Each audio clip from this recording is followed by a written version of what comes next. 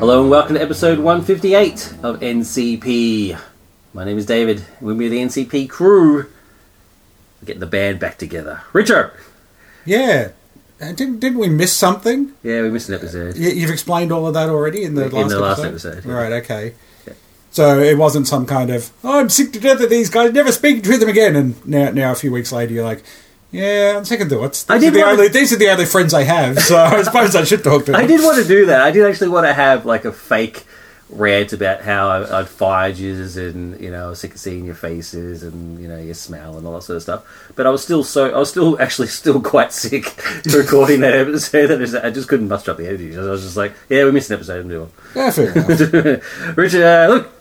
I feel like I should be either Ringo Starr or one of the other Pet Shop or one of the other Beach Boys, you know, being fired or having the band disbanding because of certain political affiliations of as lead singer, or cultural and artistic affiliations. Well, that might happen after our Hugo Awards special section. I mean, that might happen. We may disagree about certain points, and the whole thing. I know we'll disagree about certain points, but actually we'll agree mostly on some of the more important stuff. I wouldn't be shocked if it results in a walkout.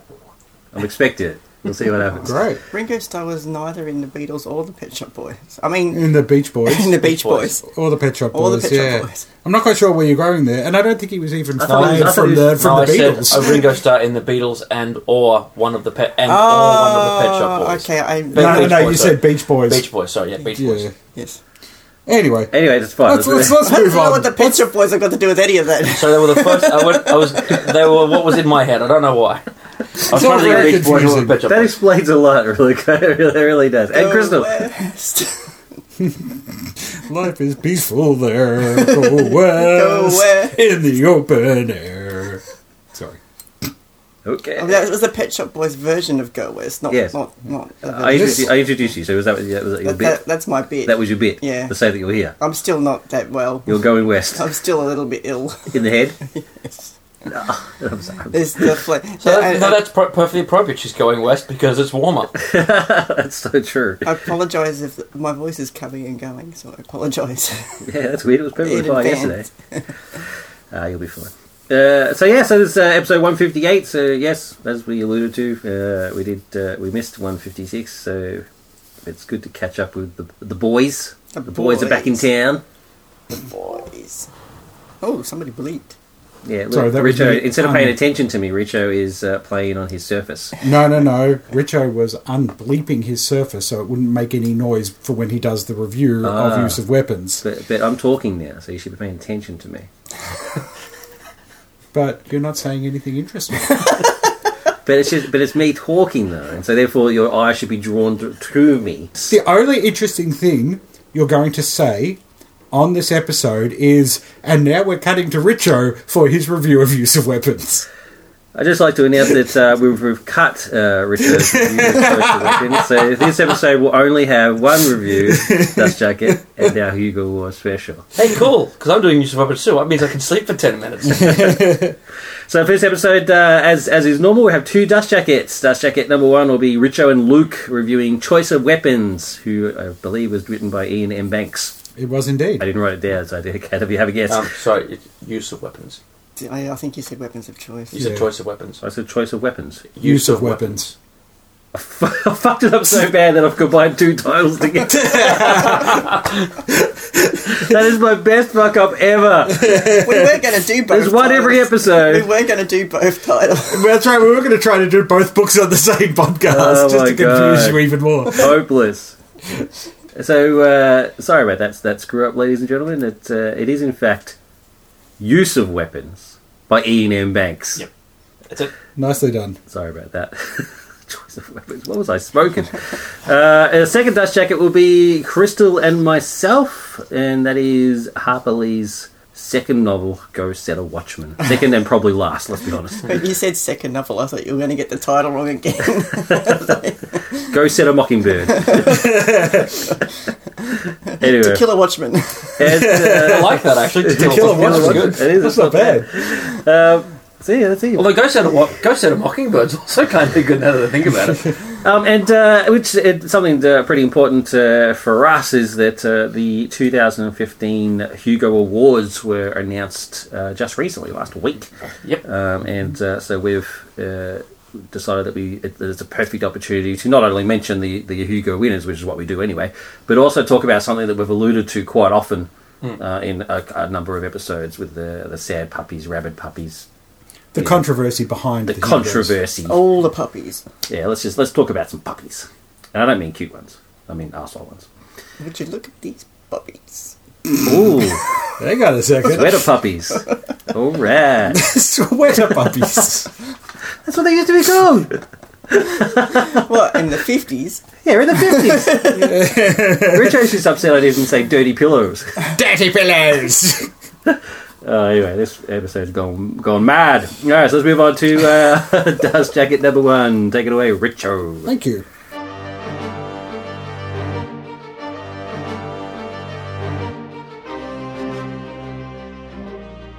So, use of weapons, as Dave, once he finally got the title right, said, is a novel by Ian M. Banks. It was first published in 1990, and it is the third novel set in the, I guess, culture universe. Oh, it's the third one. It is the third one, yeah. Consider Phlebas and Player of Games were the first two books. Oh, see, I thought Player was the first one. Yeah, no Player is the second one. There you go. And they're not exactly a series of books. Like each book is standalone, with the culture being the backdrop for each of the books. So you can actually read each one individually without having read the previous books. Right. It's not the nerd culture universe. It is not the nerd culture universe. No. Oh, you're on fire this episode. So do they have recurring characters at least? Not in the books that I've read. Oh, right. And to be fair, obviously I've never read any of them. Well, to be fair, I've only read Player of Games, which we reviewed on the website way back when. Yeah. And this is my second culture novel. But having spoken to people who have read the whole series, for the most part, no, you don't get recurring characters. You just get the backdrop of the culture universe. Yeah, I like that. Yeah. I respect that. And to very briefly explain, the culture is a highly advanced society that has overcome basically most of the world's problems. There's no poverty, there's no illness, they've practically not quite managed immortality, but the people live for hundreds of years. So they've created effectively a near perfect society. Sounds like the Federation. Well, they've even incorporated artificial intelligence as an actual acknowledged life form. Cool. With equal rights to the organic life within the culture. So they watched Measure of a Man.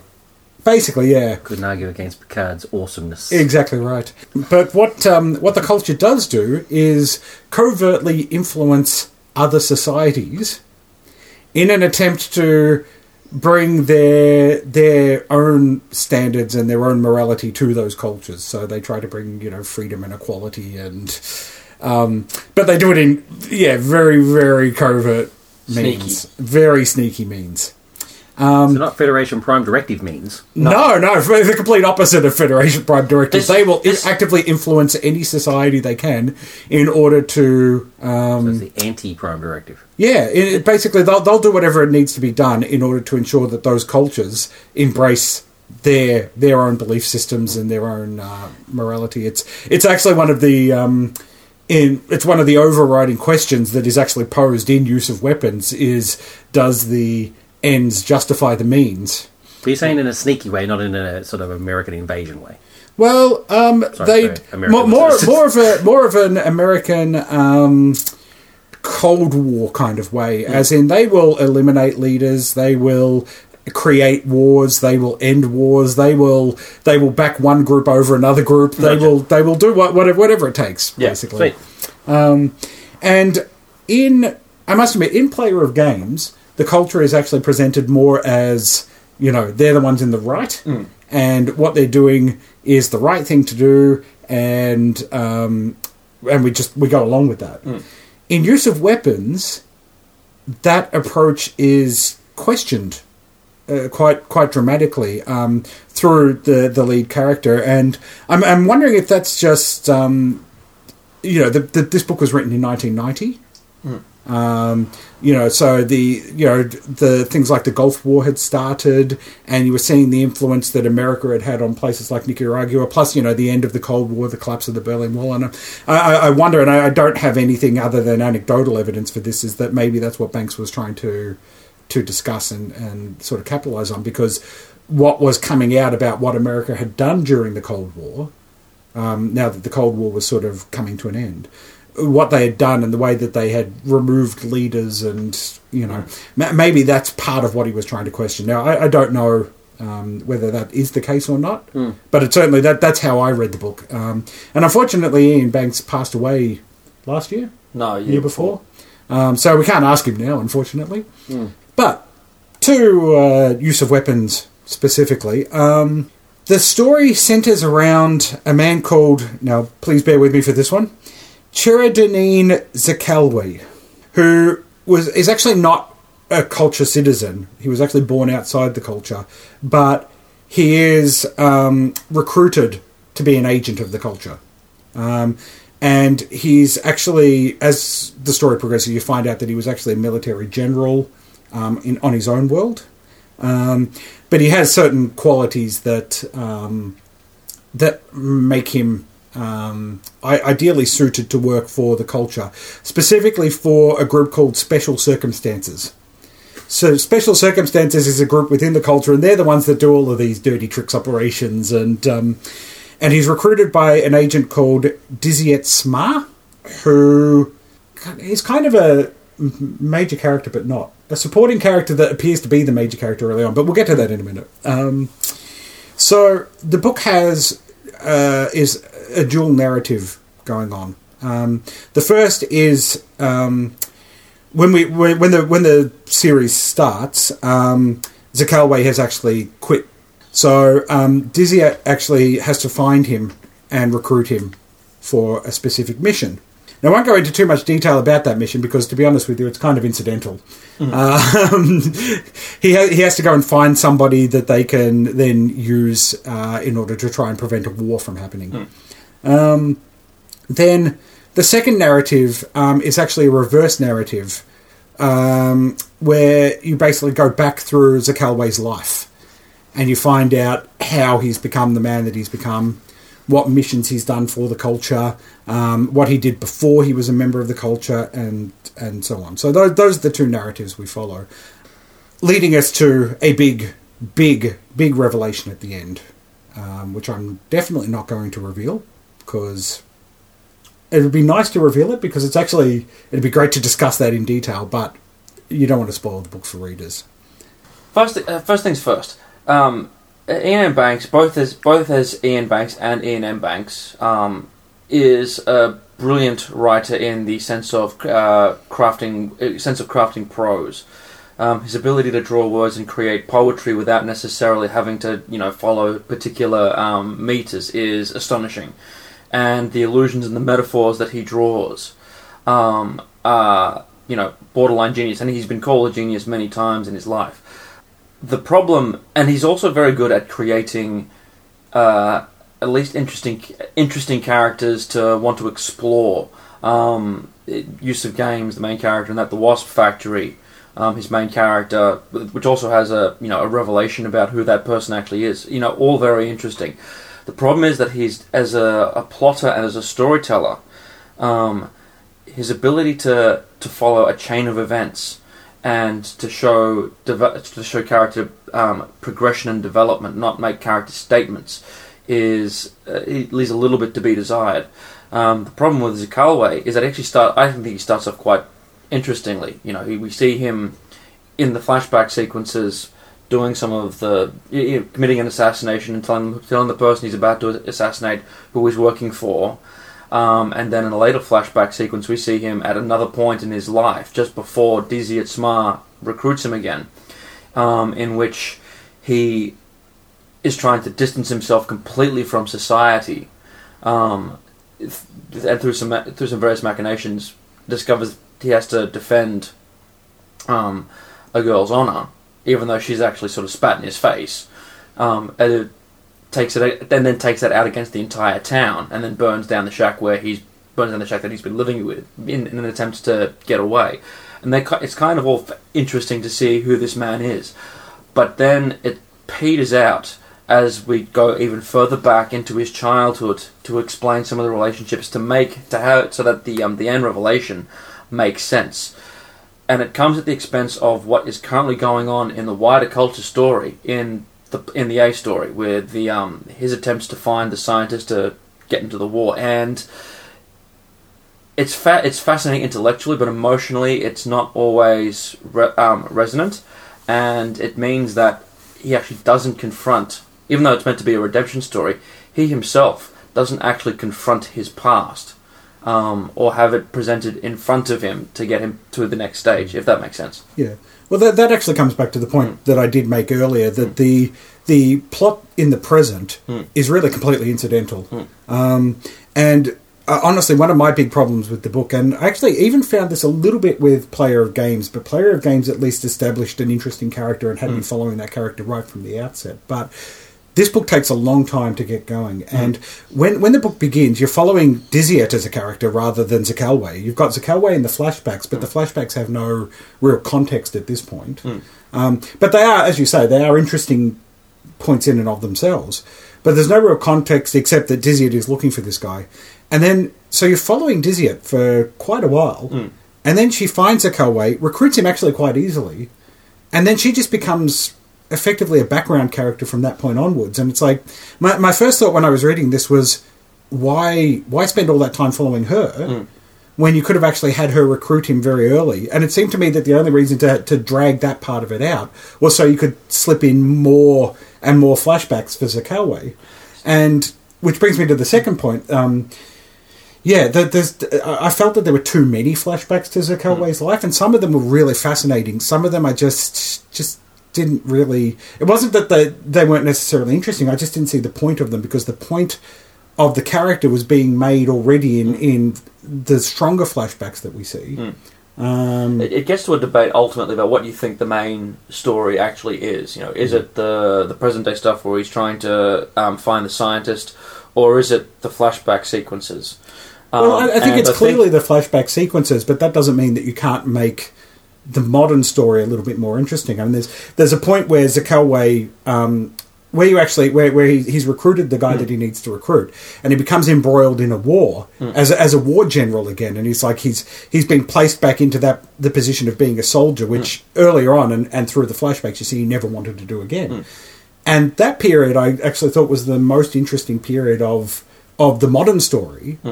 But it's only about 20 pages or so of the story. I'm like, well, you could have done a lot more with that and still incorporated all of these flashbacks and still given me a picture of the character. And that's really what this is. This is a character study rather than a plot-driven story. And that's true, but there are certain points where I thought, okay, there needs to be some payoff to all this. My big thing concerning Diziet was there are hints throughout the novel as to the relationship between Zakalwe and Diziet's ma, and actually read that thinking we're going to get to the point where we're going to see how their relationship actually started and see the development of their relationship, because it's hinted at, but as you say, Diziet sort of goes into the background. And their relationship is actually never fully explored. And given that that's actually the central relationship of the story, you know, the whole idea hinges around her having to go back and find this man who she's previously known to get him back into the field. It feels a little. It feels a little bit withdrawn in that sense, I guess. Yeah, that is true. There are, I think, a few positives here, though. I don't want to make it sound like I hated the book or, you know, anything like that. First of all, as you say, Ian Banks is an excellent writer. And I never felt like he was just waffling or that he'd wasting words or anything like that, which is, I know, has been a recurring complaint in a lot of these reviews. And I actually think the character of Zakalwe is actually really quite fascinating. And the questioning of what the culture is doing and recruiting this kind of person to do the kind of work that he does, all of that I just find excellent. Because when I did read Player of Games, I was thinking, well, this is a culture that's forcing themselves onto other societies. And is effectively manipulating those societies. And so I'm glad that he has then followed that up with a book about that. And there is a key moment towards the end there where basically everything that Zakawa has done, the culture then kind of has to reverse what his actions. They have to basically, in order to get the result that they want to get, they basically have to say to him, no, sorry, what you've done is wrong and we're going to change it. And there's a certain coldness and callousness about the culture in that regard. And so all of those aspects of it I thought were absolutely fascinating. But yeah, I did find myself at times a little bit removed because of the constant flashbacks and because the strength of the modern story wasn't as compelling as say Player of Games was. I do want to bring up just one final point, and this is the big revelation that happens at the end. Yep. Without spoiling what that revelation is, first of all, it didn't work for me, like at all. The revelation comes at a point where so much has been already answered and so many questions have already been posed about the character and the nature of the character that then to just throw this sudden plot twist in right at the very end. I don't know. First of all, I didn't feel it was necessary. It didn't really enlighten me to the main character all that much. And in fact, kind of detracted away from the main character's story a little bit. I actually found that I didn't care. Okay. The revelation happens and I went, really? Well, as in, you're right.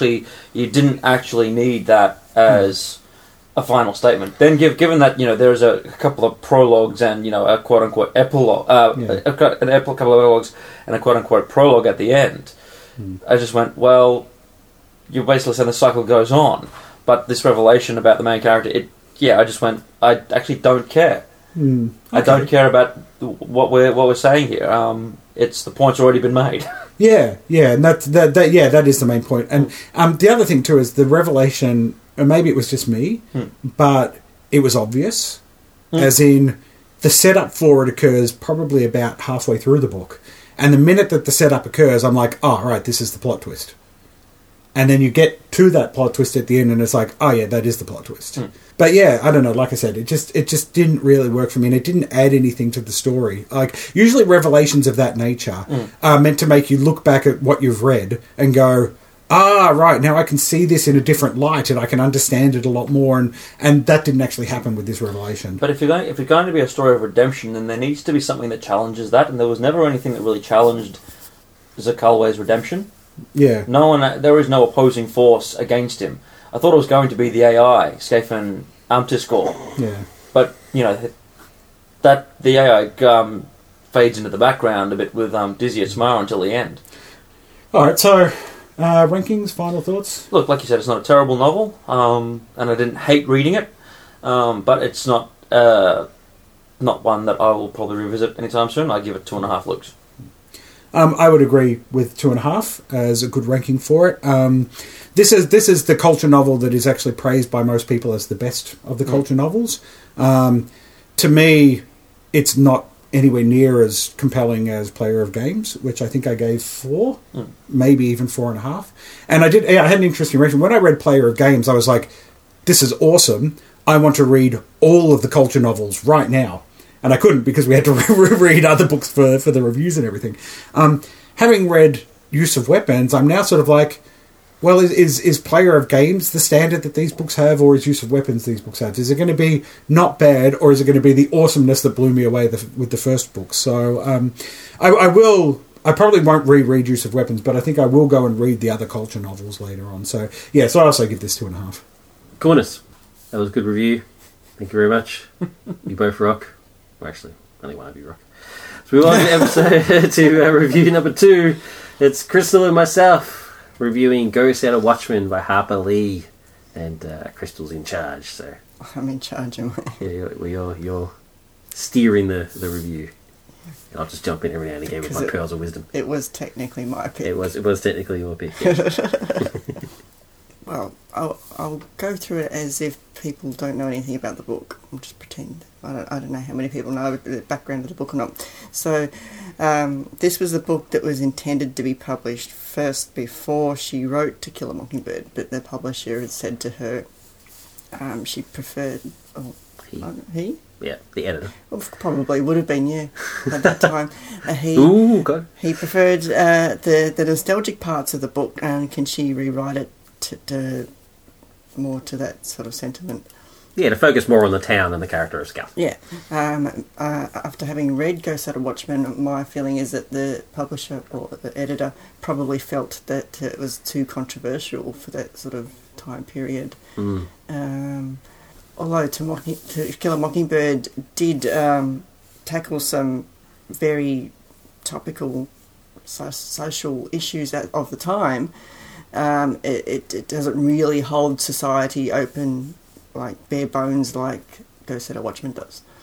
Yeah, Watchmen is dealing with the issues in America and African Americans, specifically Southern America. Yeah, and whereas what Mockingbird deals with the townspeople and they're different. And more and it's more of a Scout's childhood. I mean, in the book itself, the trial is almost a secondary plot rather than what's happening with Scout and her buddies. So in Ghost Out of Watchmen, Scout's all grown up, and we now mostly referred to as Jean Louise because she's a grown woman. Grown women don't go around being called Scout except by their dear old uncles and their father. Yep. And she now lives in New York, but she's come home as she does every year for a holiday. And this particular holiday kind of changes her life because she discovers... I don't know if I can say it without spoiling. No, it's the main plot of the book. Yeah, she discovers that Atticus is not... Well, he is the man she thought he was, but he's not really the man she thought she was. It's a revelation in every young person's life when they grow up to discover that their parents' moral compass may not be exactly the same as their own. Yeah. And I really like the lesson that... Sorry, is this referring to... You can probably mention this. Is it referring to the shift in Atticus's... Well, there is no shift in Atticus's attitude. It's just a shift in Scout's perception of Atticus's attitude. Spot on. Can you just mention the actual inciting incident? Yeah. It's not a spoiler. It's not a spoiler. It's actually been talked about widely. Well, basically, Atticus has a town meeting and Scout's there watching... Jean Louise is there watching, unknown to him, and he starts saying some things that probably considered racist to our eyes and her eyes, and she's gobsmacked by this. This has shaken her whole world view, and it takes her a little while to even talk about it, and then there's a great confrontation between her and Atticus, and she decides to leave the town forever and never come back because she can't be with these people anymore because they just don't believe what she believes. And it takes her Uncle Jack to convince her to look at it. This is actually the same Atticus you've always known and loved. He just is... You're just not seeing him through rose-coloured glasses anymore. Atticus is still a kindly man. He still looks after his family. He still cares about other human beings. He's just a product of his society, and I guess he looks at African American people in a way that he's grown up and been taught to look at them, and I don't know that he's ever come across anyone from that community who is as strong as and intelligent as he is, and that probably, if he had, he probably would have completely changed his mind. Whereas Jean Louise is always just, as her uncle puts it, has been colourblind. She says people as people, whether they're black or white. But you can even see creeping into her vocabulary some racist overtones, and she's not even aware of herself because she is also a product of her own times. I think this book, I actually liked this better than Mockingbird, coming to think about it, because it's a more open and honest book, and not that Mockingbird wasn't honest, but this is more bare bones, and it really shows off what society was like at that particular time, and I couldn't see this ever being published at the time. I think if it was, it's really hard to say whether it would have made the same sort of splash Mockingbird did, because I think people would have, at least in the southern states, might have tried to deny it and say this is not how we are. I don't know. Maybe they would have embraced it. Probably not. No, at the time, I think that's what the publisher ultimately feared. Sounds like what the publisher ultimately feared at the time was, as you said, the controversy over, the attitudes and the depiction of African Americans in Go Set a Watchman, and it's more that attitude displayed towards African Americans in Go Set a Watchman, whereas in To Kill a Mockingbird, you've got, as the uncle points out, rose-tinted glasses that you can sort of look back at that on as well, and because there's also the legal parameters as well. I actually had to go back and look at what the Supreme Court decision was she was actually talking about. Because at the time it was written, I suppose everybody knew, but it was only sort of alluded to. I had to actually do a bit of research and look that up to see what they were actually talking about. Mm-hmm. So that was kind of interesting. Not many books made me do that. I have a feeling that because of the rejection of this book, and she sort of had to water down, well, didn't have to water down, but she had to sort of write a book that was a bit more palatable for that society in that time. Maybe is that why she only ever she never wrote anything else?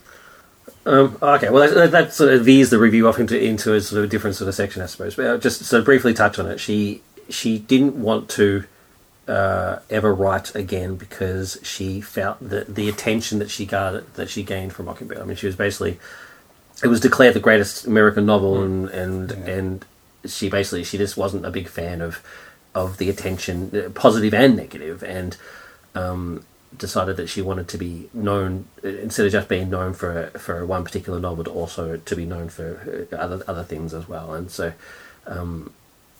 and I guess the argument could also be said that she didn't want to possibly ruin that situation.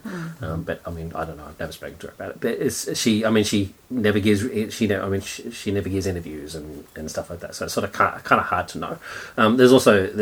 In talking about Go Set a Watchman specifically, there was the controversy about it because it's been released now since the death of her sister, who was also her caretaker, and so the argument was put forward to that they basically have published it out beyond her wishes now that Alice is not there to stop it from happening. But there is a counter argument, of course, to say that Harper's totally fine with it, and that Alice was the one blocking it. And people say that she waited for Alice to die because Alice was also her lawyer, and she was kind of like a Atticus Finch sort of figure, and I think Harper didn't want to hurt her sensibilities by publishing the other book. Yeah, I guess so. Yeah, I didn't want this the review to sort of focus on sort of the controversial sort of aspect. We've spoken about it before and stuff like that.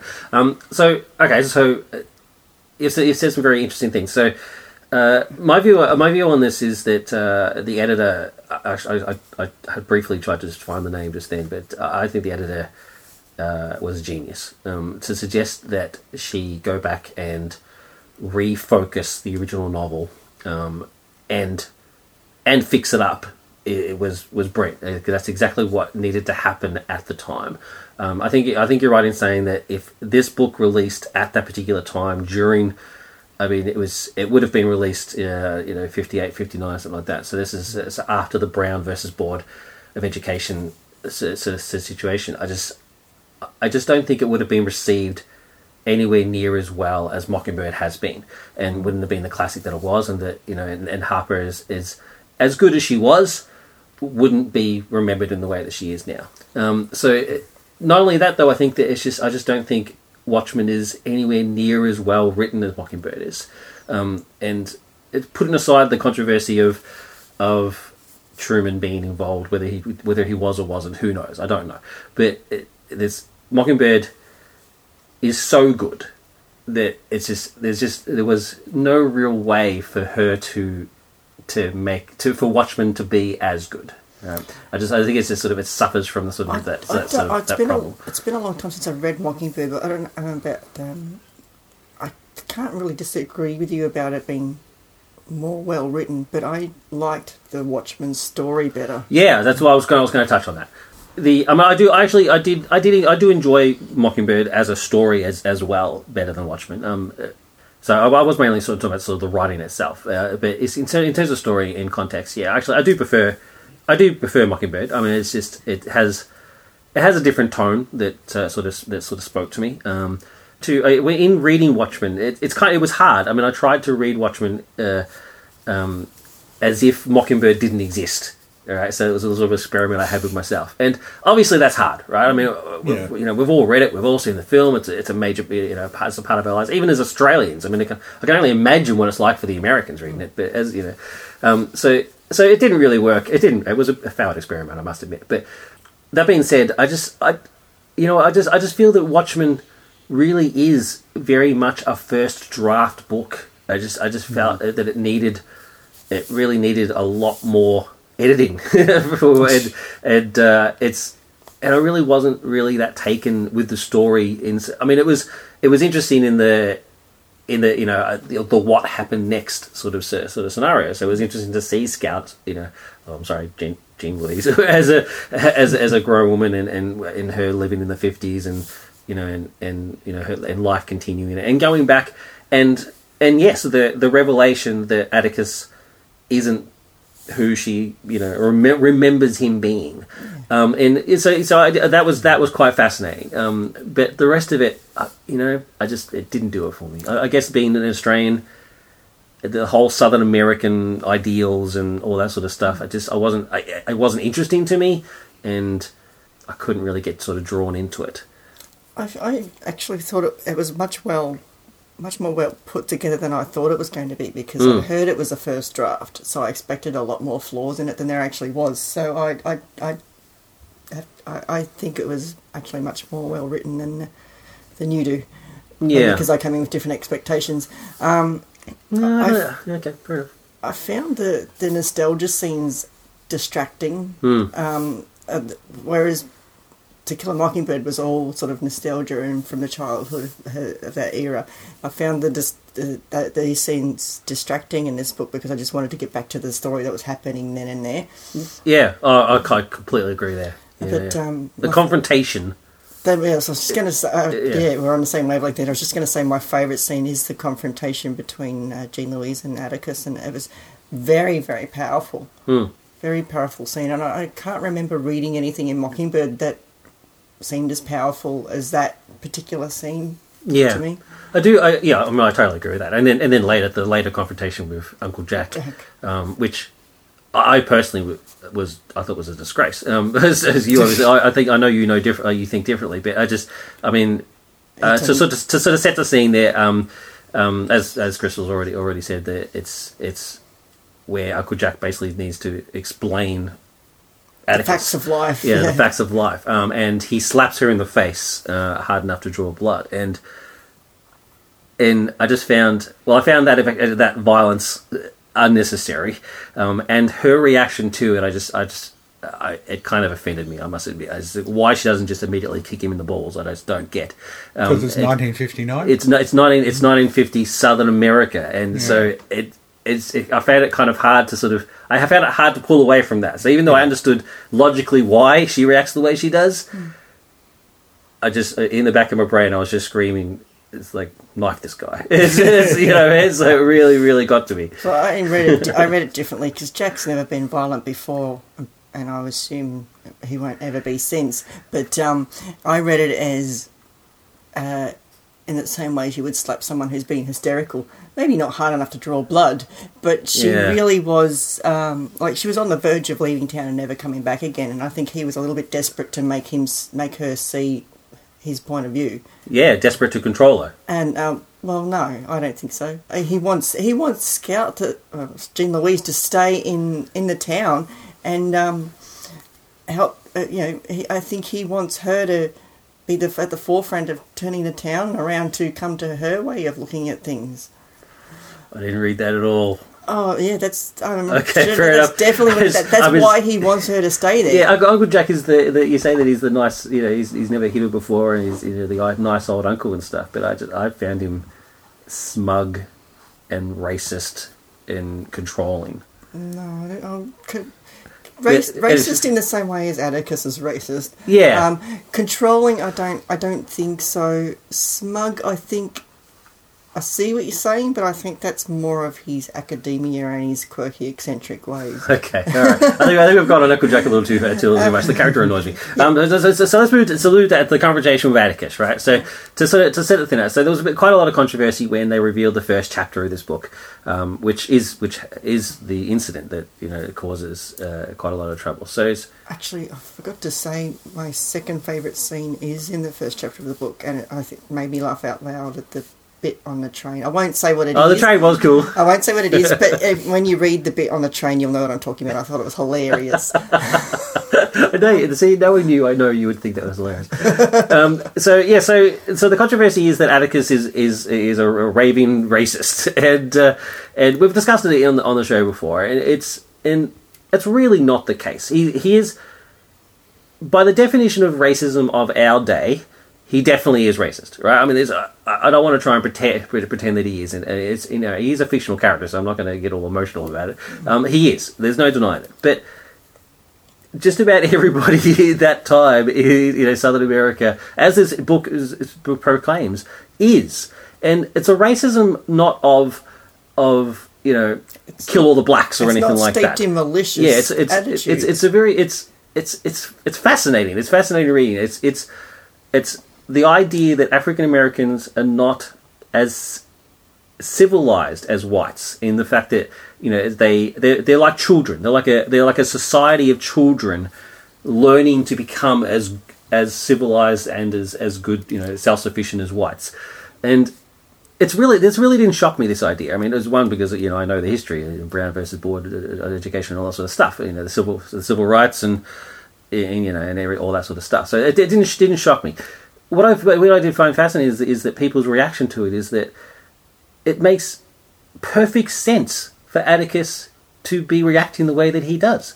His upbringing, his education, and it all leads to this. I actually don't think that Atticus is all that much different in Watchmen than he is in Mockingbird.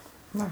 But is that sorry to interrupt? But is that because people have sort of a white knight view of Atticus Finch, which because he defends an African American person on the stand and makes several impassioned pleas as to status as a human and he's become a representation of the struggle against the injustices. Yeah, that's right. Racism that's totally right. He's become a symbol, and it's important to point out, I think, that a lot of people are basing this on the movie version of Atticus and not the book version. The book and the movie versions are actually different characters.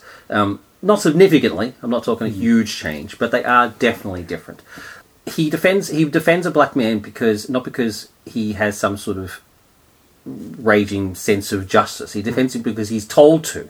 Right? So he's assigned to the case. Yeah. Right? When he then gets involved in the case, he of course is fighting against the fact that he thinks that his client is innocent. Yeah, the fact that he's standing up for is not important. He's standing up for justice, and his innocence is important. I'm not going to go through bullet points, but the evidence that he's racist in Mockingbird is many. All right, the fact that he's not a raving anti-black person is clear, but he still sends his white children to a white school.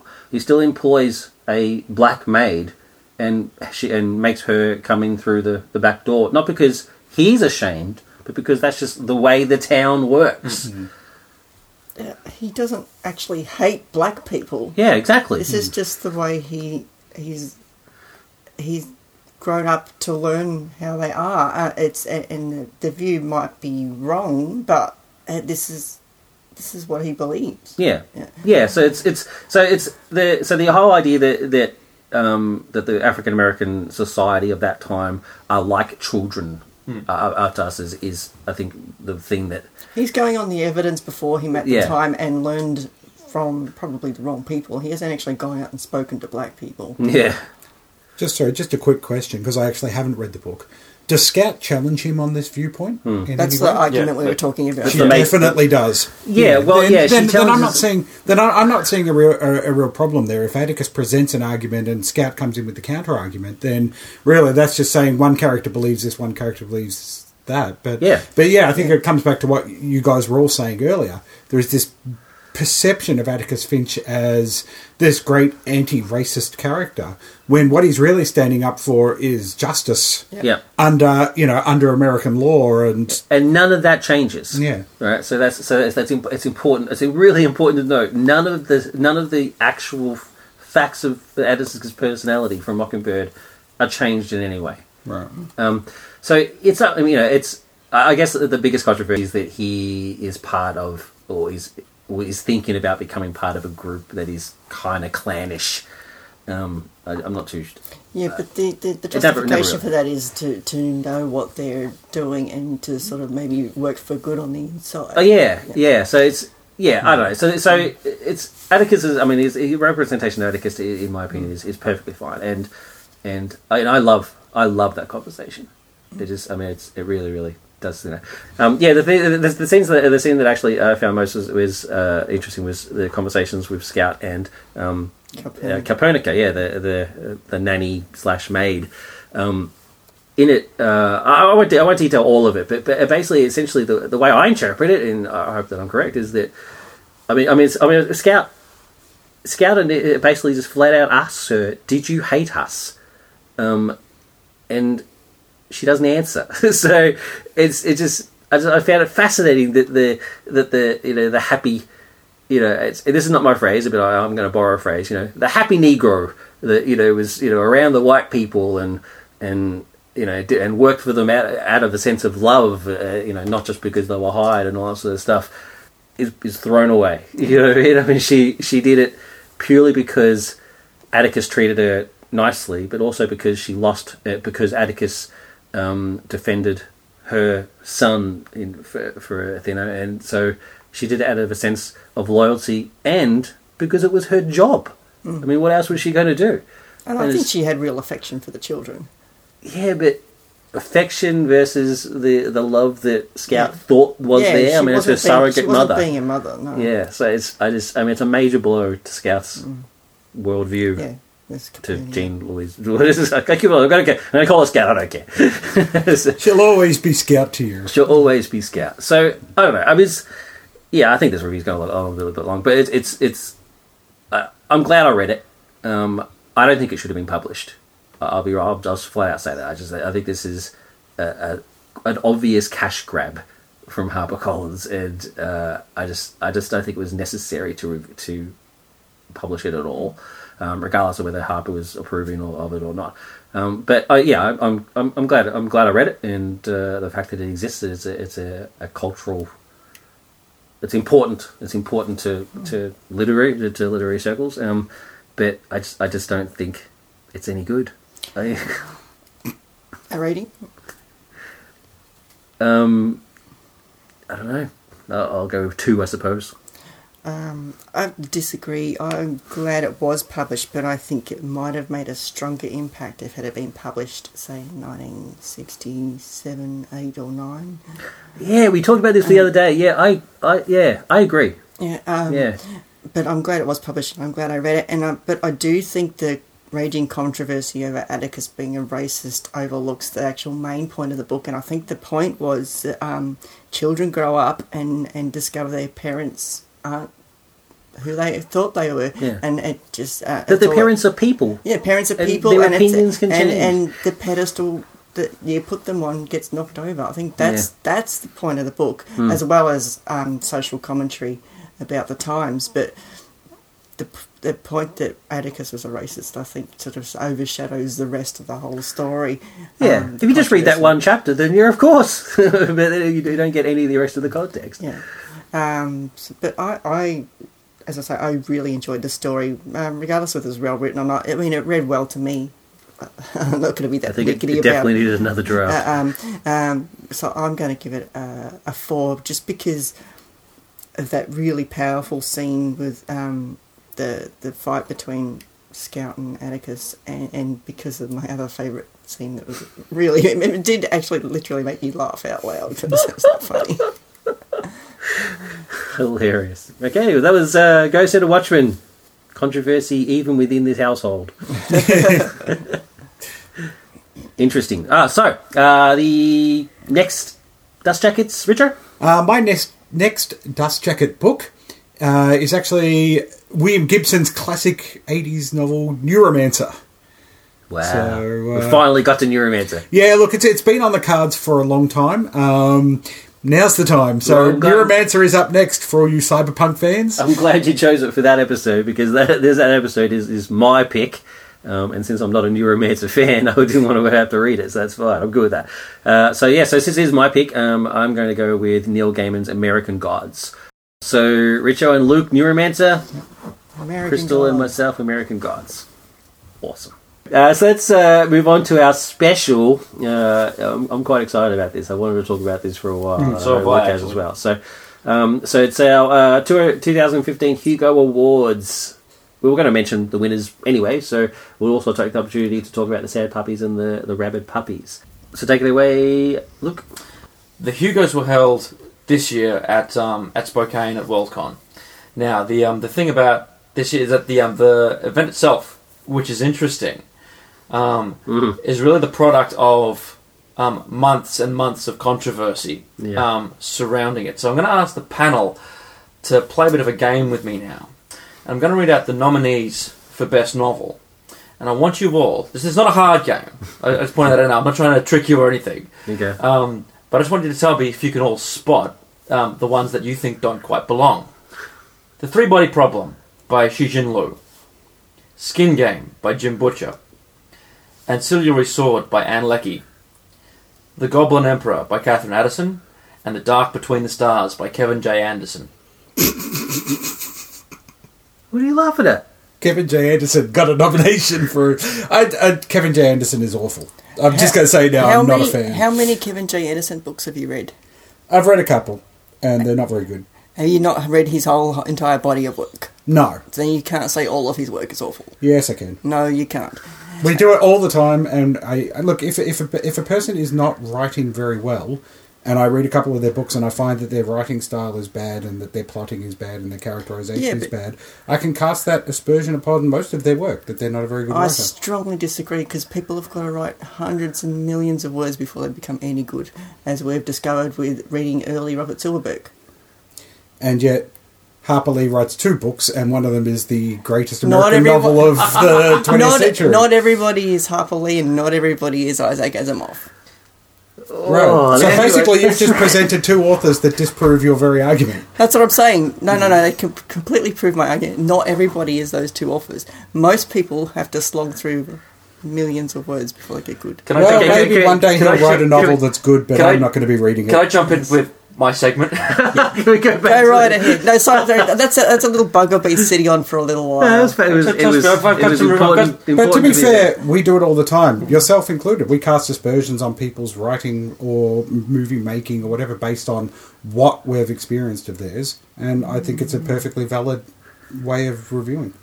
Anyway, controversy in the panel. Despite the conversation that just occurred, I concur with Richard. I think Kevin J. Anderson is most likely the most obvious odd one here. He's the most obvious odd one and out. I'd go with maybe Jim Butcher as well. Well, Jim Butcher is the odd one out, because he writes those Dresden books. He writes the Harry Dresden novels. Yeah, well, I mean, because I know the background, so obviously I know Jim Butcher is one of the odd ones out, right? Because I know he was put on there by the puppy slate. So I'm trying to keep my guesses without knowing that information. Yeah, I don't know which books were put on by the puppy people, which ones weren't. Okay. But of that list, despite me laughing at Kevin J. Anderson, Jim Butcher is clearly a one that they would nominate. Yeah. Right.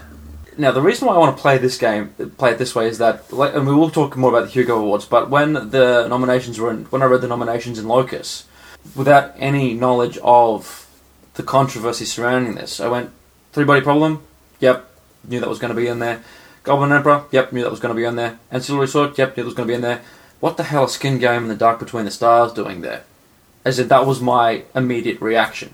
Yeah. And then, when the controversy erupted, that's when those two made sense. Right. And so this is your first sort of introduction to the puppy situation? Yeah. Right, okay. So then you went back and Then I went back and did some research and stuff. Well, looked at seeing what was going on. And Locust actually, to be fair, Locust actually did a lot of that for me. They added a very good article talking about the controversy and people's reactions to what was going on. Okay. Let's let me just do the other winners and stuff. Yep. And then we'll go through the major players of the events and, and sort of go from there. You cool with that? Yep, go for it. Alright, cool, awesome.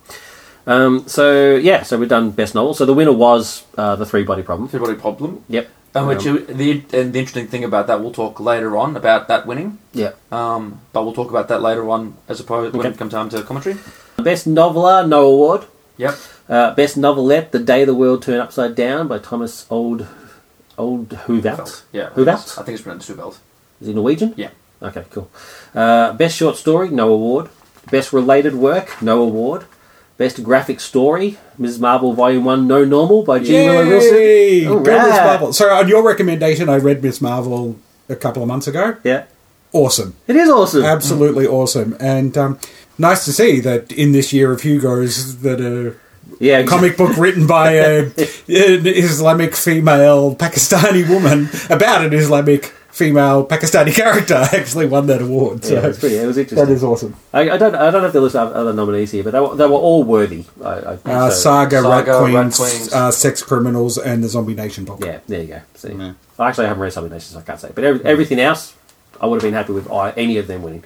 Best dramatic presentation, long form, Guardians of the Galaxy, as written by James Gunn and Nicole Perlman. And obviously we're talking about the movie. Mm-hmm. Best dramatic presentation, short form, an episode of Orphan Black called By Means Which Have Never Yet Been Tried, written by Graham Manson. Cool. I can't remember which episode that From was. season 2, I believe. Best editor, short form, no award. And we'll come back obviously Luke will come back to these editor awards. Mm-hmm. Best editor, long form, no award. Best professional artist, Julie Dillon. She is very good. This one I had to look up. Best semi-prozine.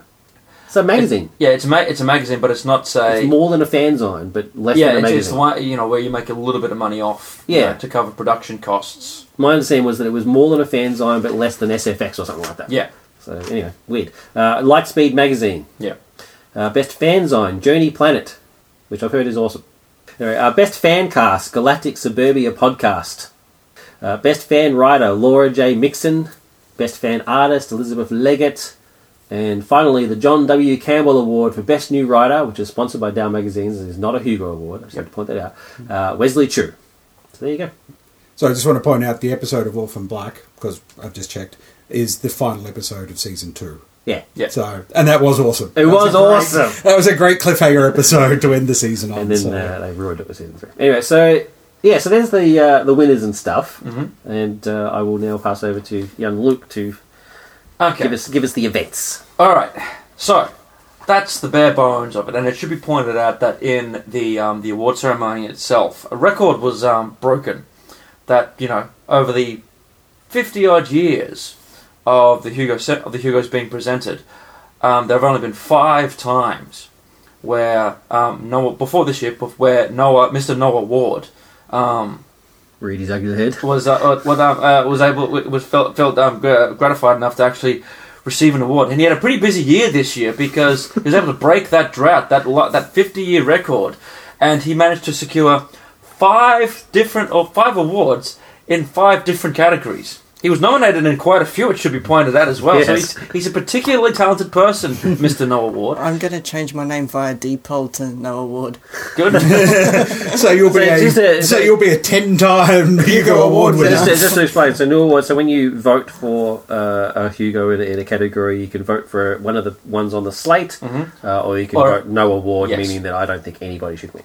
And the reason for that is this, as in the reason why this year. 5. There was another award record broken. The amount of people voting. Yes, you have to pay to vote. Yes, I'll get to some of this in a sec. Rolling and the reason why 5 this year is very simple. And it does also relate to what you just brought up there with, and the other record being broke, which is the sheer number of people. Last year was LondCon, and that had over 3,000 people. This year had 5,653. So a further 2,000 people registered and signed up, which is not cheap. It costs $40 to register as a member for Worldcon and vote in the Hugos. So it's not a cheap exercise.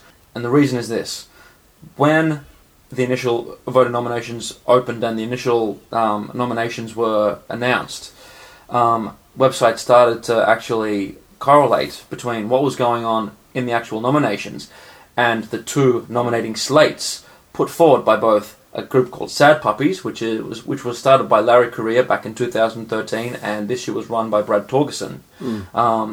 And then the Rabbit Puppy slate, which is organised by Vox Day and also known as Theodore Beale. Sorry. Let's go with Sad Puppies first. Sad Puppies was originally started by Larry Correia, who says it himself. He wanted to nominate his own work to basically give the Hugo the big finger. And he sort of started as a bit of a joke, but then it managed to snowball. And the whole idea behind what Sad Puppies is trying to do is it's trying to put forward more working class work. Blue collar is how they describe it. Blue collar work, more your grand old adventure style fiction. Traditional science fiction. See, I would argue I wouldn't even say traditional. More pulp sensibilities, so more your E. Doc Smith type stuff. Ones that are typically written, and I say typically because on their slate they do actually have female authors and editors, but typically written by white males. And the whole idea being that, the Hugos themselves are politicising everything by nominating works that speak to a certain political bias, a certain gender bias, a certain race bias, and that, the merit of wider, more popular work is being overlooked. That's it, exactly. The problem, I think, with that argument is that it is also very subjective, and there are people who, read these things like the Three-Body Problem and actually enjoy them as well. So they see the merits in the work itself. And what Sad Puppies didn't do, instead of actually embracing fandom and getting fandom on side, they decided to politicize it and have, sort of organize en bloc block voting instead. Which needs to be pointed out is actually technically not illegal according to the rules. No, it's not illegal. And it's not even illegal in, many other awards. But even according to the Worldcon Awards, they've actually done nothing wrong, technically. Yeah. It's just a very unhanded approach. It's just a very unhanded approach, and it speaks to a political... It's underarm bowling. And speaks to... Underarm bowling should be illegal, but yes, speaks you're right. to nice metaphor. It speaks to a political bias on the part of Sad Puppies. It should be pointed out, however, that Larry Correia, Brad Torgerson, and I forget who's taking over, because Brad Torgerson, in the wake of all this, has actually resigned as being the organizer of Sad Puppies now. Yeah.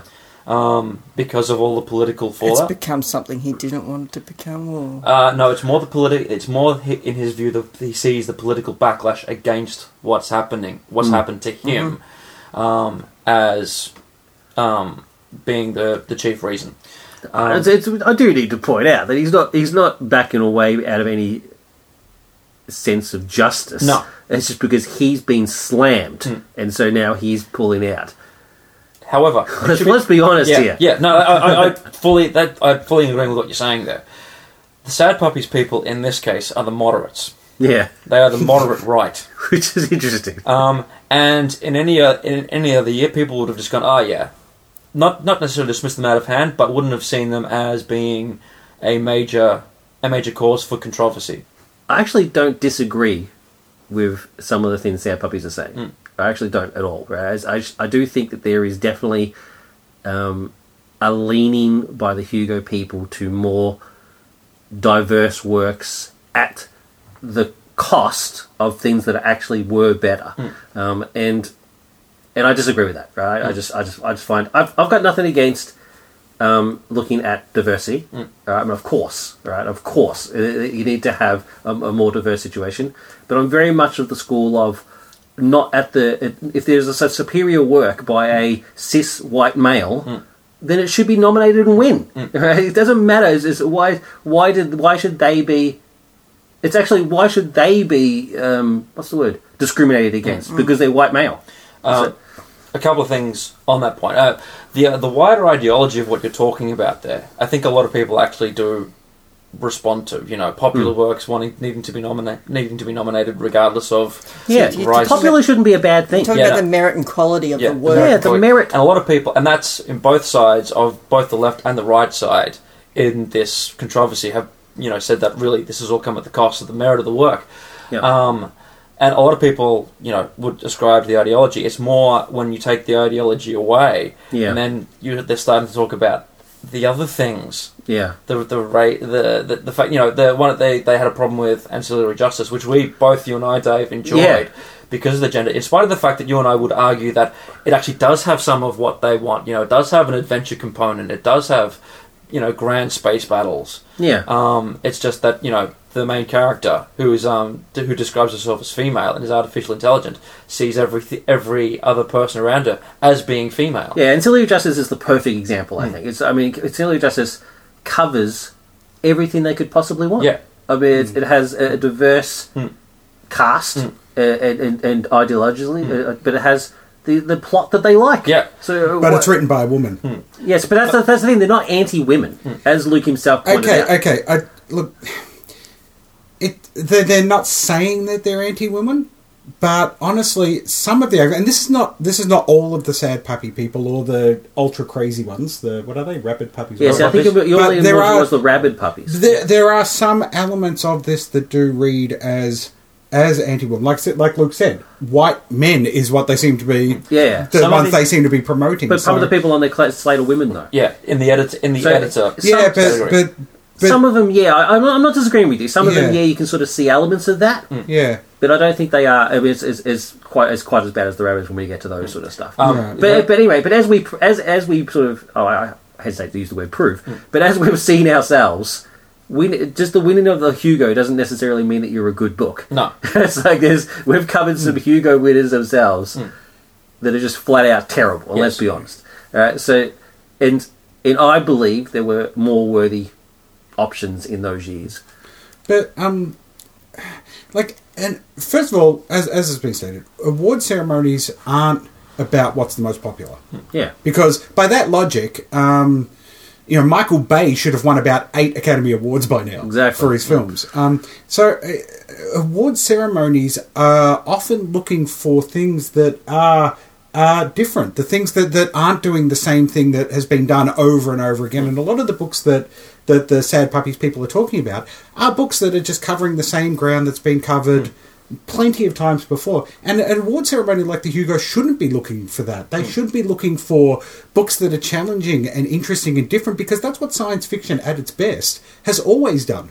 And you go back to the earliest winners. But David, their argument is that they're saying that being challenging and popular is automatically overlooked. But what they're saying, but part of their argument is that these pulp books that are just basically doing the pulp stuff that's been really, but the style of writing and the subject matters and things that have been covered since the 1930s, that these books should be getting nominated and be getting, Now, to me, that's not what the Hugos are about, and it's really not what the best of science fiction is about. The Hugos, regardless of the Sad or Rabid Puppies intervention, it's an organisation where you have to actually pay to vote. So that means you have to be actively interested in what you're voting for in the first place. So I'm thinking that people may have their own agenda in the first place in wanting to actually pay to vote, and they will push that agenda. And it may not necessarily be about whether it was the most well-written and best story. It may be because they're still pushing an agenda regardless of any organisations that have formed throughout along the way. Yeah. So I don't know how accurate a portrayal the Hugos can be, even if the Sad and Rabid Puppies didn't even exist. Spot on. Yeah, I can see that. No, that's exactly the point. And I had the same problem with the Academy Awards. Yeah. Yeah, well, that's exactly what I was leading to. The Miramax approach to the Academy Awards. Exactly. Where you just wine and dine your way into a victory. But every awards ceremony could have that labelled against them, I suppose. Totally. Oh, totally. The other thing about the non-white thing was that 2 years ago the Hugo actually was won by John Scalzi for red shirts. Yeah. So who actually is, which is cool. I've never read it, so I can't comment on it.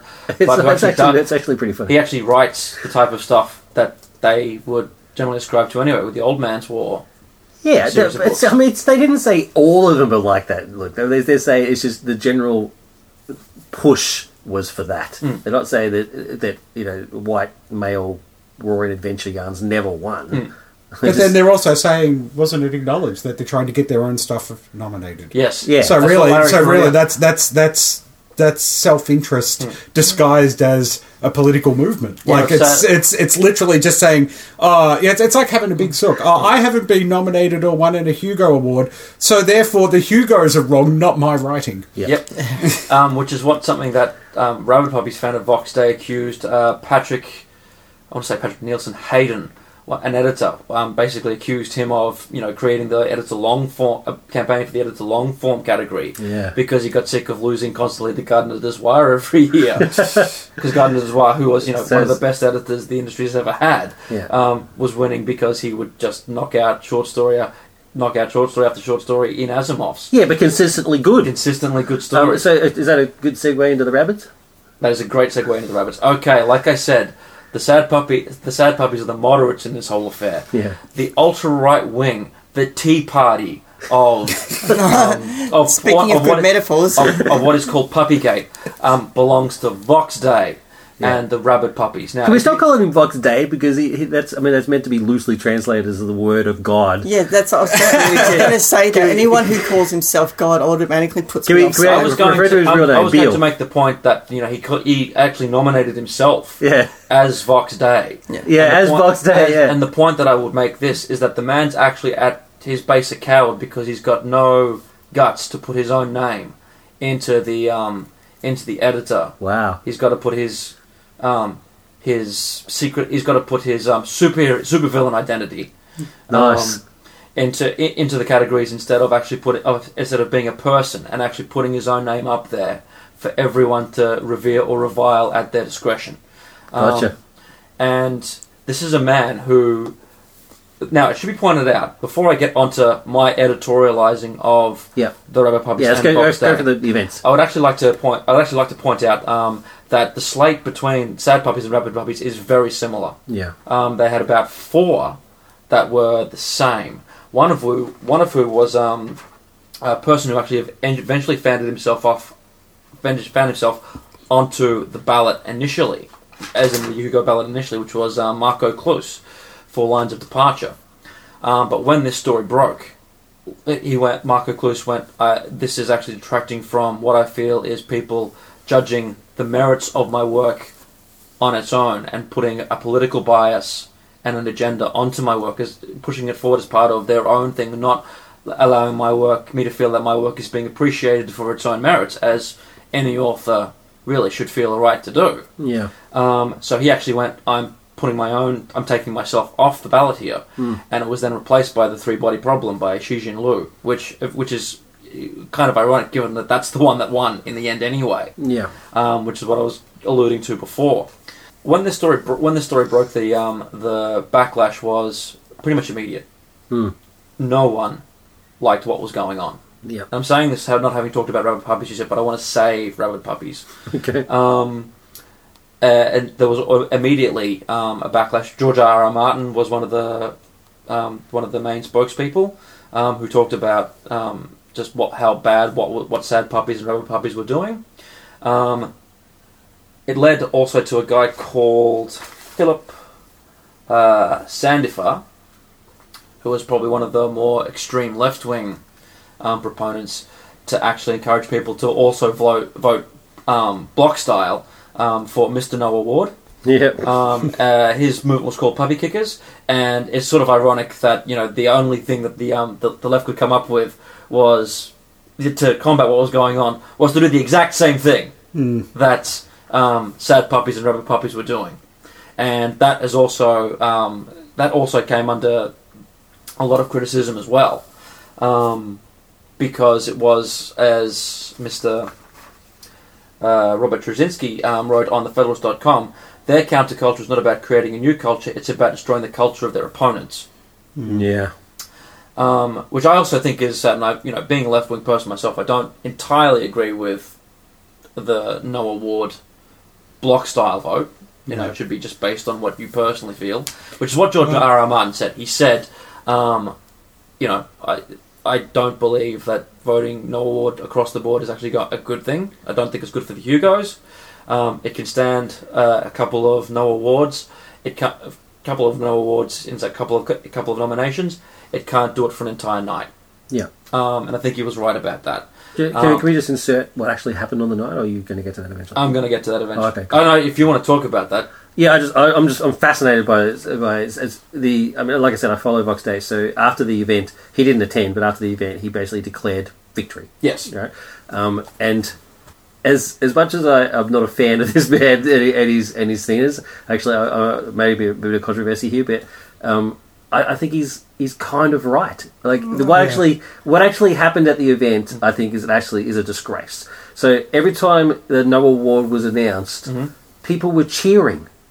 Like cheering Noah Awards. I don't think it was victory in the sense that he thinks it's a victory. No, that's why I want to clarify that. I mean, he's delusional if he thinks there's a victory for his cause. Yeah, but I do think the event was tarnished. Yes. By the fact of, the event, the Noah Award business itself, right, is a tarnish enough.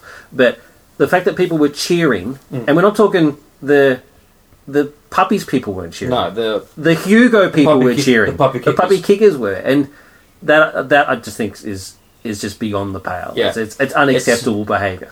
I agree actually with what you're saying and what Crystal's saying. Yeah. I don't think the victory is what he claims it is. No. But at the same time, what he has done is draw attention away from the books themselves and onto his cause and so he's made this year's Hugos, he has made it all about himself, and unfortunately the Hugo people have fallen into that trap because now all of the attention for the 2015 Hugos is not on the books themselves, the quality, the merit of them winning the awards, but it's on this Rabid Puppies and what Rabid Puppies has done. So really all he's done is succeed in drawing attention to his cause. Yeah. And so therefore in that regard, I think he has won.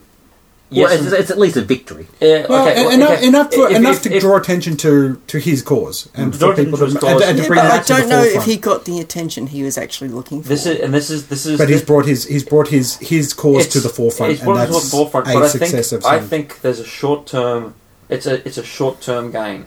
And I think what a lot of the sides here have forgotten is a couple of key things. One, people turned out in record numbers this year.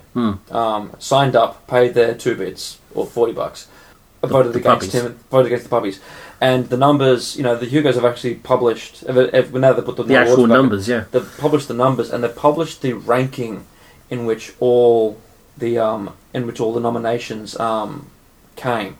So Noah Ward was always placed above any of the Sad Puppies people and any of the Rabid Puppies people. Interesting. So what he's done is that he's actually caused the left to actually come out in their numbers and say, no, we don't want this. Yeah. Or people who actually don't agree, not necessarily left wing people, but people who just don't agree with the way that they've done it to come out and say no to this as well.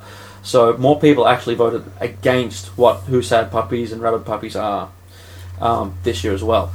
So can't you actually just see his point though? Like a massive blanket bombing of the event is not a victory. No. That's what I would have actually done in their case is rather than draw attention to him and the cause, I would actually have done what we were saying earlier. Like the where the Noah Awards winners come from is all the categories that are dominated by Castalia House Publishing. Yes. Yeah. Of which Vox Day is like the lead editor. So I would have actually gone, no, this isn't. If I was counter arguing this, I would have actually made the story.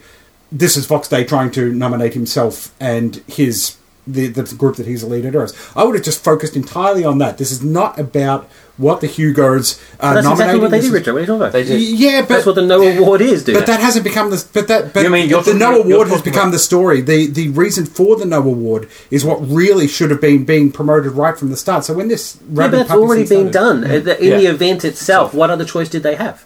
Yeah, but the argument, the way they presented their argument should have been stronger, and it should have been about Vox Day just nominating himself. But instead, they drew attention to the Rabid Puppies and what the Rabid Puppies' argument was, rather than what Vox Day himself was doing. I would have gone more an attack on him and why, and the real reasons why they think he's doing this nomination, which has nothing to do with the politics of the Hugos or anything. And yeah, I think the reason why the No Awards thing has happened is, I think, lost. Okay. Yeah. Okay. So, yes. The other point that I was going to make about all this is that fandom does... And this is the thing. I think fandom has actually been forgotten in a lot of all this. If that makes sense. A lot of it has gone... It's been politically biased towards, what writers and editors are doing. But people have forgotten that if you don't get the fans on board, then you've got no hope. So that's what I think Sad Puppies should have done. If Sad Puppies had actually phrased, and this is sort of getting back to what Richard was sort of saying a little bit, if Sad Puppies had sort of phrased what they were doing and skewed it more towards, making it fun and a fun campaign for the fans to get involved in, there'd be no issue at all. Yeah. But because they didn't do that, because they decided to make it a political point instead, people reacted against that. And I think it's been lost on all sides that if you get fans involved, then you can make it fun. It's not going to be anti-anything. You're not going to lean towards a political bias. You're going to be talking about what the culture of science fiction actually is. But didn't that only happen because the Rabid Puppies got involved? Yes. Like I said, Rabid Puppies kind of ruined the game for everyone. Yeah. But the point that I'd make to your comment earlier about them winning the night, they've won it in the short term. Yeah. But our memories are long. And so what it means is that next year, instead of... Because one of the fallouts from this has been everyone saying, next year, more of the Rabid Puppy slate are going to be nominated, more people are going to vote for the Rabid Puppies. They're not. What people are going to do now is that people are going to sit down and go, okay, are these people actually being represented fairly? Or are they actually part of a wider political bias? And they will vote. They will react accordingly. Let's hope. We fans don't like being told who to vote for. Right. And that's pretty much all I've got to say on the actual Hugos themselves. Gotcha. I was going to talk a bit more about Vox Day or Theodore Beale, but everyone's been talking a little bit about him. I'll just make this point though: that he himself doesn't actually seem to hold much in the way of any sort of creative cachet, any sort of creative cache. A lot of his stuff, as you probably followed on his tweets and on his website, a lot of his stuff seems to stem from an absolute hatred. He does that extreme thing of reacting against a political bias instead of arguing issues or points or just reading things for the sake of reading them. One of his things is socially justified. You mean social justice warriors? Social justice warriors. Yep. And he's written several books and published several books and several articles basically saying that social justice warriors are evil and they lie. In fact, that's one of the titles of one of them. SJWs lie. Always lie. Always lie. I got a signed copy of her. No, I'm kidding. I'm just joking. It's the problem it's the problem I have with all this. It's looking at the extreme view and then reacting against another view, not looking at what is ultimately you should be doing, looking at the merits of the work itself. It's also become personally mean towards individual people as well. I mean, called somebody half savage, wasn't he? Yes, he said that Nora K. Jemisin, which was who's an African American woman who wrote The 100,000 Kingdoms, which was the one Hugo nominee that both Richard and I thought should have actually won the Connie Willis one for Blackout. Exactly. And I don't know this. I haven't read about the circumstances, so all I can read is that bald-faced. I can give you the background if you want. I don't need it. That's the thing. I don't need to know it. What he called her an educated but ignorant half savage. Yeah. Which is not on. And a lot of his texts are like that. He's made plenty of claims about plenty of anti-Islamic, anti-Semitic, anti-woman, anti-atheist claims, and nothing particularly well-educated, all particularly biased and bigoted. But that one particularly was malicious and directed specifically at a person to hurt. Okay. It all stems from his belief that Africans are genetically inferior to whites. Getting back to sort of Atticus Finch a bit, I guess, in Ghost of the Watchmen. Right. So what you're saying this is is kind of stuck in becoming the a Vox 50s. Day attack. I didn't really want that. As far as Vox Day goes, I don't think that we should give credence to anybody who is trying to self-serve by creating a political argument. Yeah, but there's a difference between credence and attacking the person. Like, aren't we then just doing the same thing? No, we're not attacking the person. We're attacking what he's done and how he's gone about it. Okay. As long as that's what we stick to, that's fine. That I don't think has any credence. Yeah, well, I agree. But as long as that's what we stick to. Okay. Well, I think we have. Okay, all right, sweet. Apart from that, that's pretty much really all I've got to say. All right. At the risk of stirring your ire, as I actually don't really disagree with his social justice warrior comments. I must admit, I'm not a big SJW fan. I do admit that. But everything else, though, goes back to what Richard just said.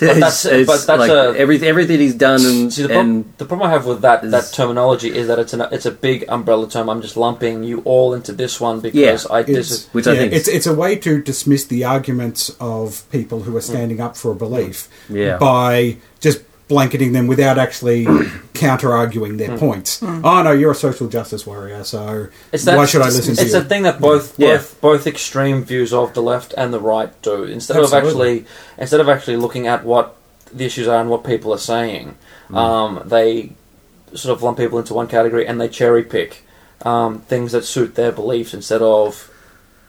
Yeah, I don't disagree. Confirmation bias. It definitely, what you're saying is definitely true.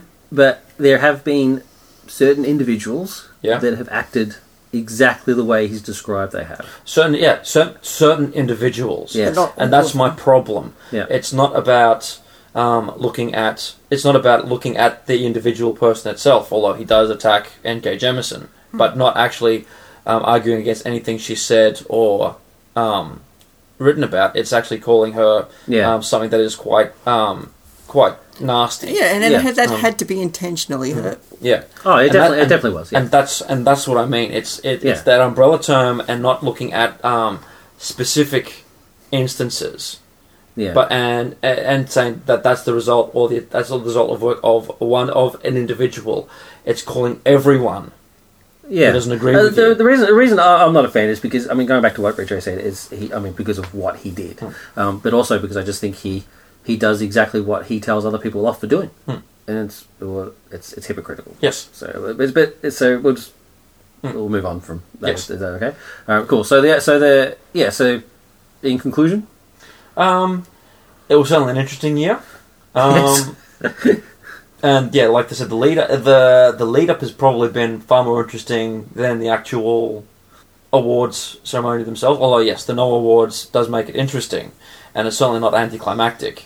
Instead of the Hugo should be all about embracing what's good in science fiction, and the thing that has been lost on both sides. Both sides, ultimately their argument at the end of the day was the merit of the work has been lost. Yeah. And I think that has been the case.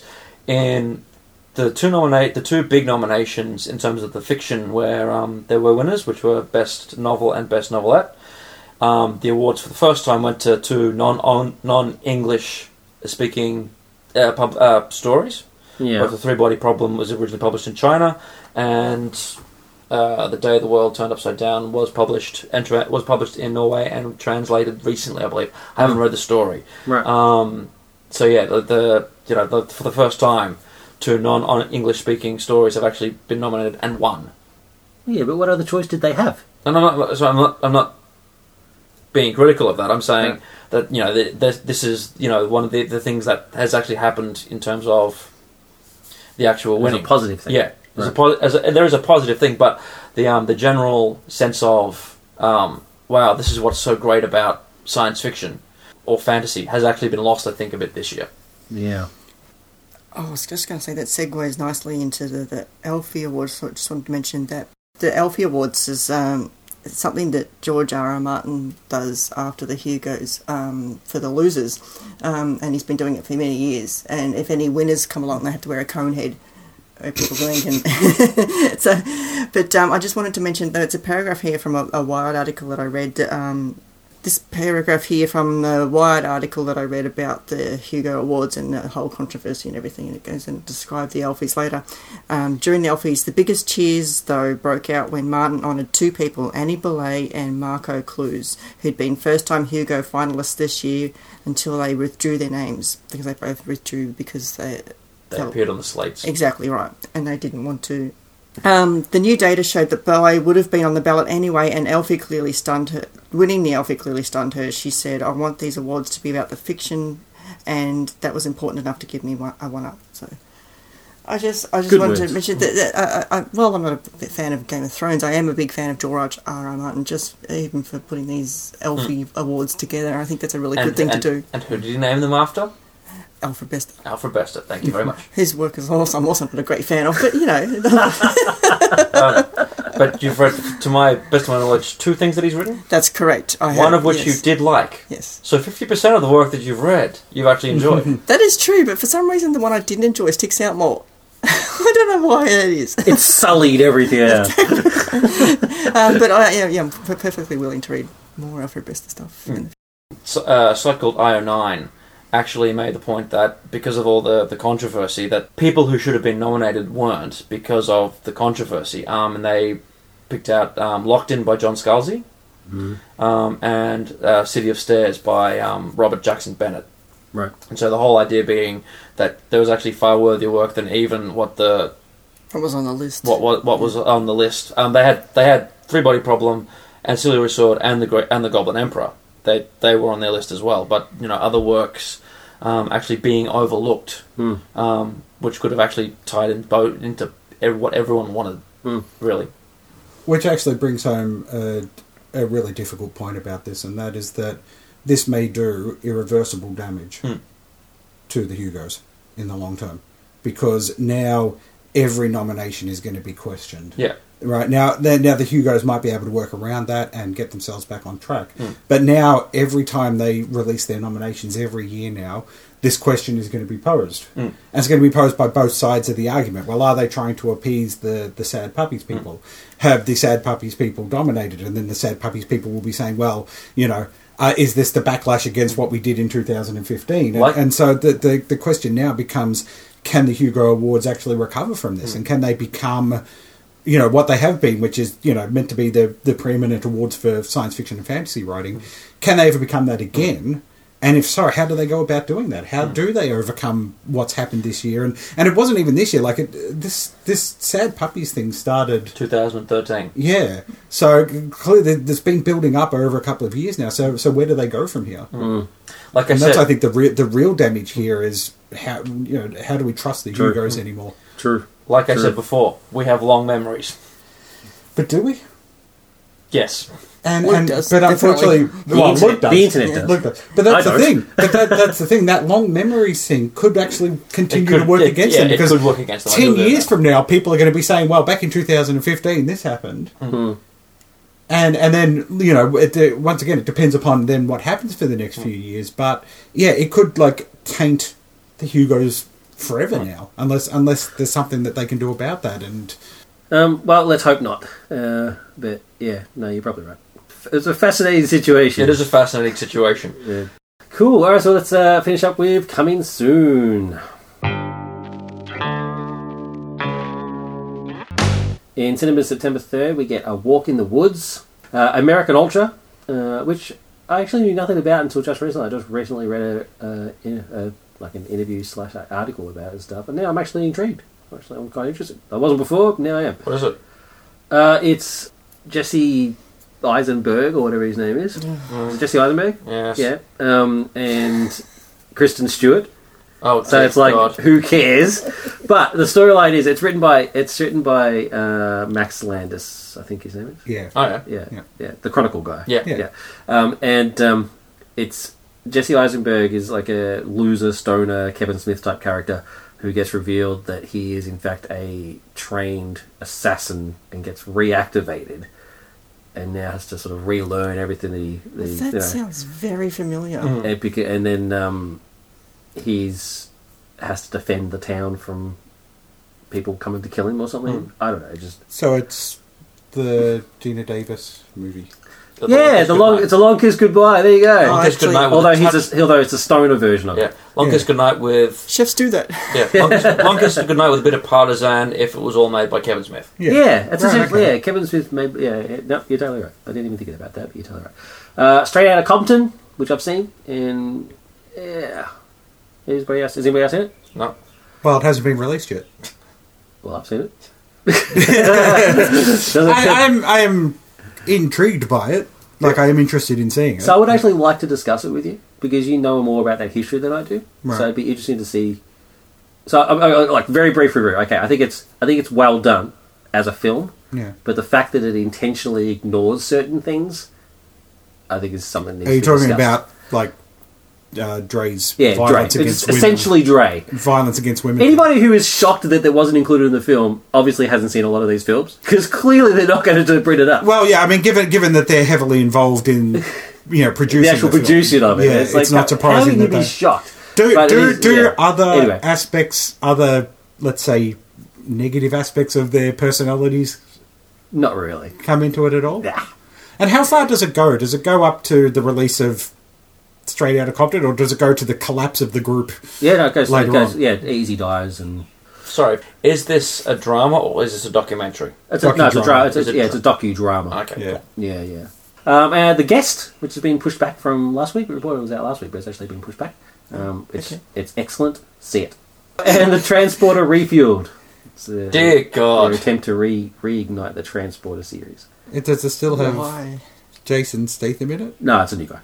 What's the point? Funnily enough, not the guy from the show. So, like, he had the Jason Statham movies, then he had the TV show, and then he got this new movie. There was a Transporter TV show? Yeah. Really? Got cancelled after a season. Yeah, one season, yeah. Right, okay. It's not very good. I didn't mind the How guy. you stretch but out the show those itself was pretty good. movies into a TV show. I mean, the movie was boring. I don't like Transporter 1. But 2 and 3 are terrible. But I quite enjoyed 1. And It's the funny that trailer I for this actually looks don't- alright. I actually don't mind Jason Statham. I'm yet to see a movie that I've liked that he's been in. Lock, Stock, and So you like Two Jason Smoking Statham as in his personality, or you just think he's good looking, or what? Elaborate. He's all right on the screen. Yeah, he's got a good screen charisma. Yeah, got a good presence about him. Yeah. If he has to carry a film by himself, Yeah. I find it doesn't quite work for me as well. Except for Transporter 1, which is cool. So that's episode 158. I hope you enjoyed the episode. I definitely did. Yeah, I can see the crew did. Except for Richard, who looks like he's about to stab me in the eye. It wasn't going to be the eye. Oh! I like it. Take no prisoners. Bow chicka wow wow. Except for me and the crew, Richard. If any listeners out there would like to identify the body part they'd most like to see Dave stabbed in, drop us a line and let me know. Thank God it's not a video cast. You would have just done it. We'll enact it in 2 episodes, just for your listening pleasure. Pin the tail on the Dave. Indeed. Hey, look. I'm going to start my own slate next year. Rabid Zombies. Okay. We're going to take everything over and try and transform it and make sure that all the Nebula nominees get the Hugo Award instead, and all the Hugo people get the World Fantasy Award people instead, and then the World Fantasy people can get the Bram Stoker instead. Can you see where I'm going here with all this? Wouldn't it be better? The word rabbit's got a bad connotation. Can we call them sad zombies? Sad zombies, I like that. Hungry zombies. Wouldn't it be better? Grumpy zombies. In the spirit of... Grumpy zombies. Grumpy zombies, I like it. In the spirit of Rabbit Puppies, wouldn't it be better if we just said all awards should be given to whatever we give our end of year awards to at the end of this year? Yeah.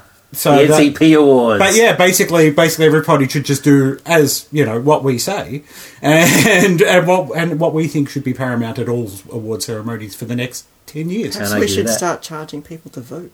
There's an idea. And Crystal. Perhaps we should start charging people to vote. Such a good idea, it needed to be said to us. Bye. Bye. You've been listening to NCP. Thank you for being a part of our crew. If you would like to support the show, you can use the Amazon widget on our website to do your Amazon shopping. If you have any feedback, please go to nerdculturepodcast.com/contact us, where you will find a list of the many different ways you can interact with us. We'd love to hear from you. Thank you for listening and stay tuned for the next episode.